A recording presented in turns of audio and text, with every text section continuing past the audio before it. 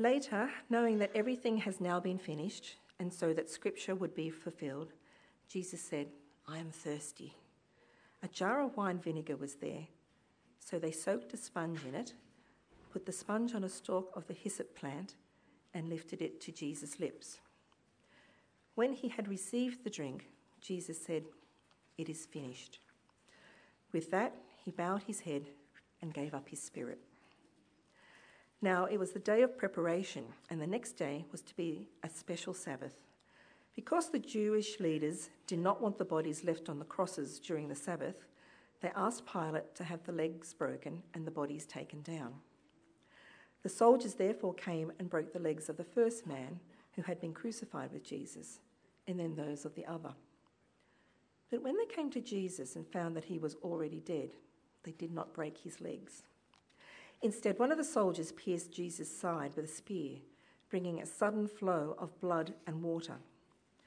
The man who saw it has given testimony, and his testimony is true.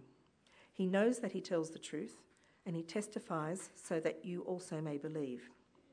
These things happened so that the Scripture would be fulfilled. Not one of his bones will be broken. And as another Scripture says, they will look on the one they have pierced. Later, Joseph of Arimathea asked Pilate for the body of Jesus. Now Joseph was a disciple of Jesus, but secretly, because he feared the Jewish leaders, with Pilate's permission, he came and took the body away. He was accompanied by Nicodemus, the man who had earlier visited Jesus at night. Nicodemus brought a mixture of myrrh and aloes, about 75 pounds. Taking Jesus' body, the two of them wrapped it with the spices in strips of linen. This was in accordance with Jewish burial customs. At the place where Jesus was crucified, there was a garden, and in the garden a new tomb, in which no one had ever been laid. Because it was the Jewish day of preparation, and since the tomb was nearby, they laid Jesus there. May God bless this reading. Friends, next week we look at the resurrection and what a joy that is. But without Jesus' death on the cross, there is no resurrection. So let's just pray for the grace we need as we look at the challenging, confronting events of the cross. Let's pray.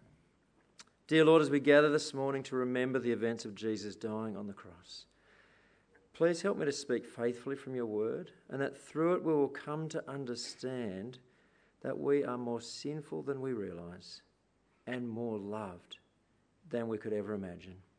In Jesus' name, amen. Well, friends, it's difficult to understand the events of the cross or feel its significance if we don't appreciate what's at stake. Now, if a person's stuck clinging to a sinking boat and they know they need a saviour and they are begging to be saved, but if you don't feel that sense of imminent crisis, then you don't recognise your need for help. Today, as we look at the events of the cross, for some it's the tragic death of an innocent man, but no more tragic than thousands of other deaths throughout history. Certainly more famous than most, but still, it's just another death. For others, it was the death of a good man, a wise teacher, a cultural revolutionary, but still just another death. But as we work through our passage today, I hope we can see that this event for what it really is and why it matters for each of us. Last week we looked at Jesus being arrested and brought before the Jewish religious leaders and then before Pilate. And the whole event is tragedy upon tragedy. Judas, one of the 12 disciples, betrays Jesus. And then Peter, his disciple, one of his closest, dearest friends, denies Jesus, not once, but 3 times. And Jesus, all the way through, he remains faithful and stays the course. His Father sent him to do a job, and despite all the pressure, he will see it through for the glory of his Father, but also for the sake of humanity, for our sake, so that we might be forgiven and have life. Last week our passage ended with Pilate trying to release Jesus. And our passage today continues, not with Jesus' freedom, but with Jesus being mocked and humiliated. Starting verse 1. If you do have your Bibles, keep them open. That'll be helpful. Then Pilate took Jesus and had him flogged. The soldiers twisted together a crown of thorns and put it on his head. They clothed him in a purple robe and went up to him again and again, saying, "Hail, King of the Jews!" And they slapped him in the face. And again he brings Jesus before the crowd. And again they yell for him to be crucified. And again Pilate tries to dissuade them. "You take him and crucify him. As for me, I find no basis for a charge against him." And then, for the first time since his arrest, we have a clear charge. Verse 7. We have a law, and according to that law he must die because he claimed to be the Son of God. Now they're referring to a passage in the book of Leviticus, chapter 24, which says this: anyone who blasphemes the name of the Lord is to be put to death. They're outraged that Jesus would claim to be king, but the real offence that's going on here is that Jesus is actually claiming to be the Son of God. And to make that claim means to be equal with God. It's a sort of claim you'd normally ignore, but Jesus has become a person of influence. Done some amazing things. He's saying things and doing things that really set him apart from that kind of loony fringe. And that makes him a threat to the status quo. And so the religious leaders truly see themselves in this moment as doing God's work, obeying Leviticus 24.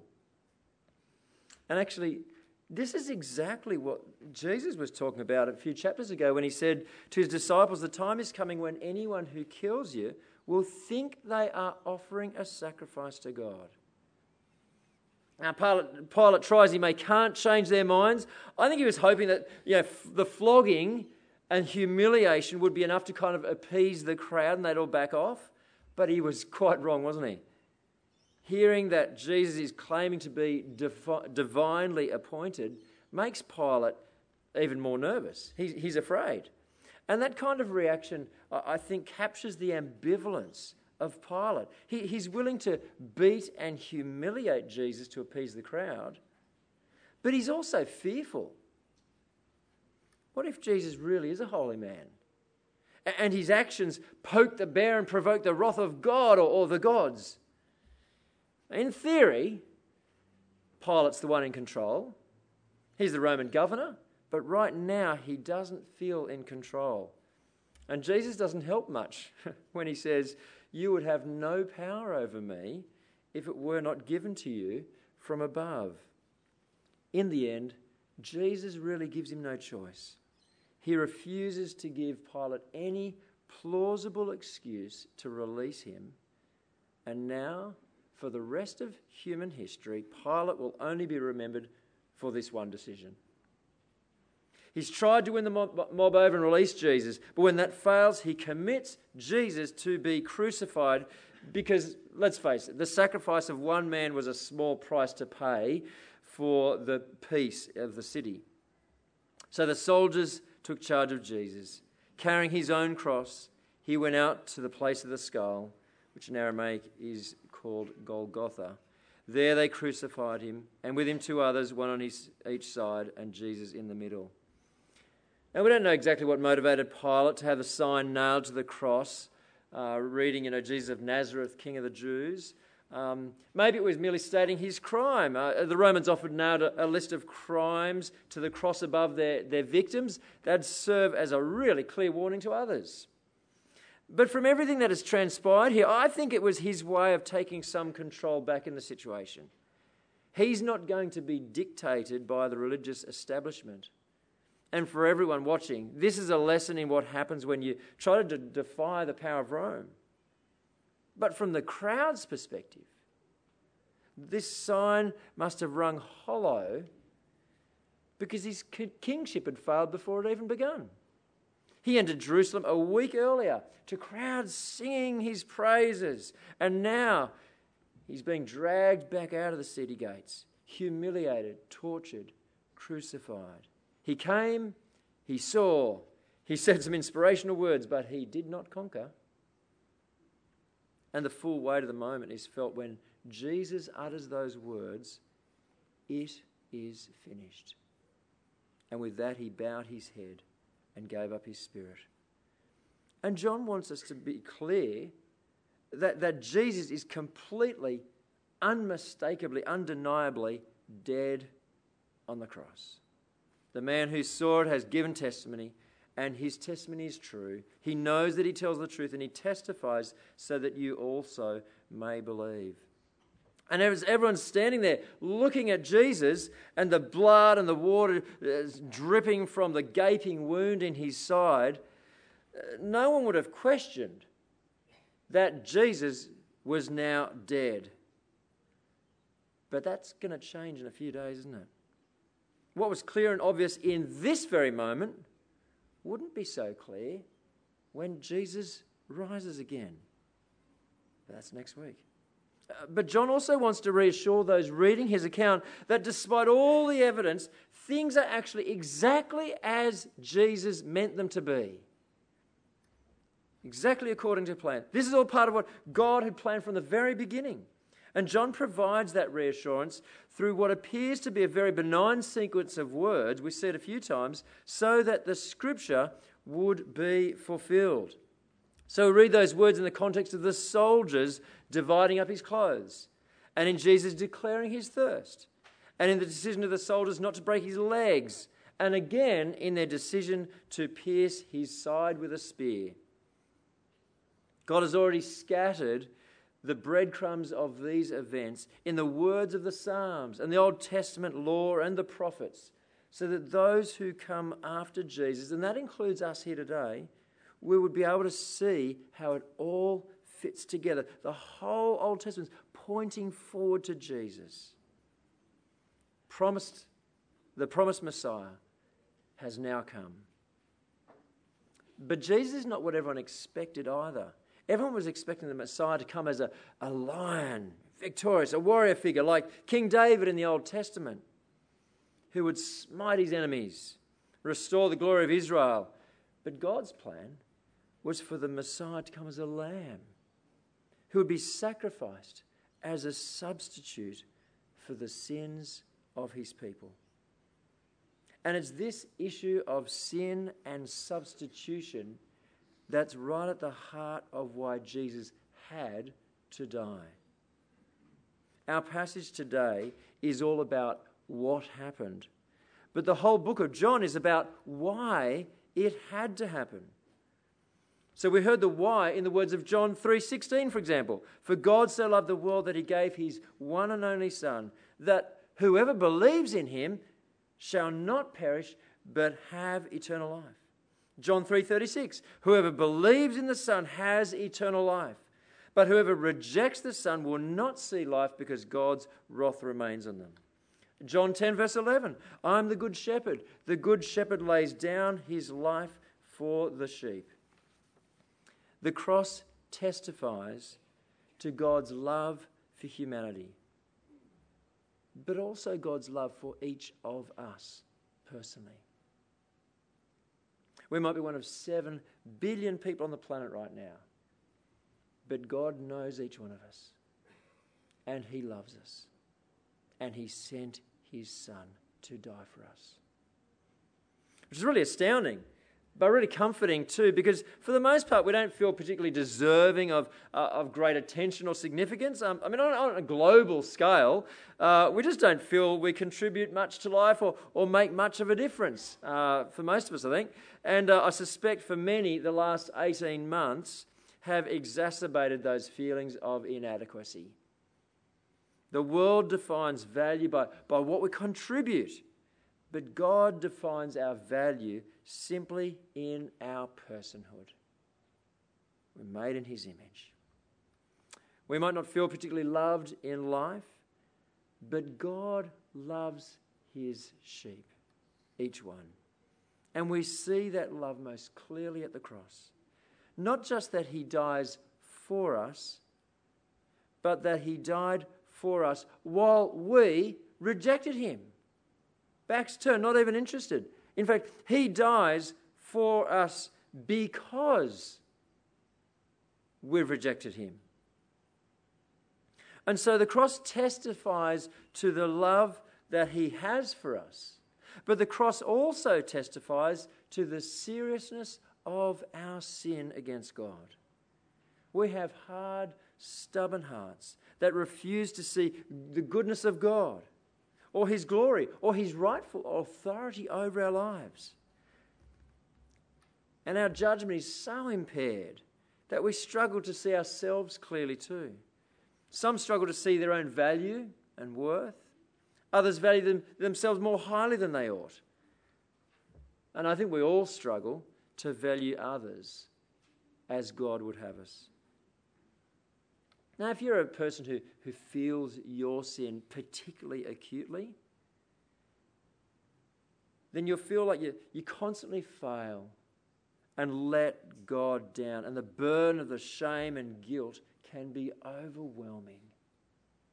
If that's you, then look at the cross. Look at the cross. And know that sin no longer has any power over you.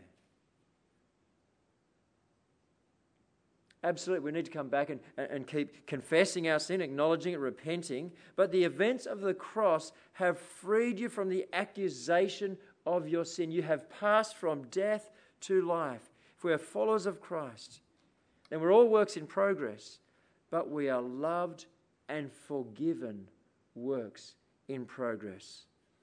As Paul says in Romans 8, there is therefore now no condemnation for those who are in Christ Jesus.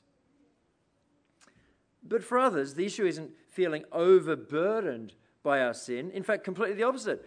We don't feel our sin enough. We redefine sin by what the world values rather than what God values, or we justify our sin as harmless, or we kind of posture ourselves as the victim rather than the perpetrator.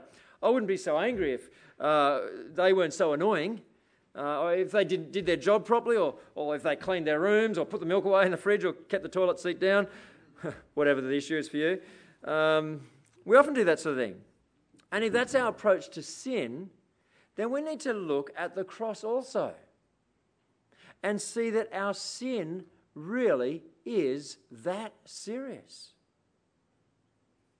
We need to recognize that our sin has consequences, not just in this life, but eternal consequences. It damages our relationships. It's an abuse of power. It exploits the vulnerable. But more significantly, it has consequences in terms of our standing before God. If sin wasn't serious, why did Jesus have to die? So if we are complacent about our sin, then we have three options. If we are already committed to following Christ as Lord and Saviour, and we're complacent about sin, then we need to get our house in order. In the words of David, we need to pray that God will return to us the joy of our salvation. Or in the language of Paul, in Galatians, we need to get back in step with the Spirit of God. Now, if you never really cared about your sin and for the first time recognize here this morning that sin is separating you from God now and for eternity, the God who gave you life, the God who offers you eternal life, and then you understood that Jesus is your substitute on the cross, then today's the day to accept Jesus' death in your place and to put your trust in him. When we do that, we acknowledge our sin. We commit to turning away from our sin and living for the glory of Jesus, accepting his love, accepting his lordship and his grace and his mercy. The third option, we could continue to stand where we naturally stand. And if there is a God, well, we'll choose to bear all the consequences of sin on ourselves in this life and for eternity. See what happens, hey? If you think your good is good enough, then look at the cross. Jesus went to the cross because sin is that serious, and that's what it looks like. That's what it looks like to bear the punishment for sin. Jesus hanging on the cross is an image of complete failure, the system one, another challenger to the status quo defeated. But in reality, this is the moment that God chose to deal with our sin once and for all, literally. So if you're a Christian here today, then our reaction should be serious joy. Serious because we should feel the weight of what Christ did for us on the cross. Our sin is serious, and there was a terrible price to pay, but there is also great joy because we've been freed from the eternal consequences of sin, and with that comes peace with God and a completely different perspective on life.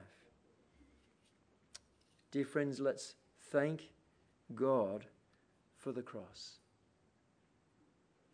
Because it's only by Jesus' death as our substitute that we can find life in his name. Amen.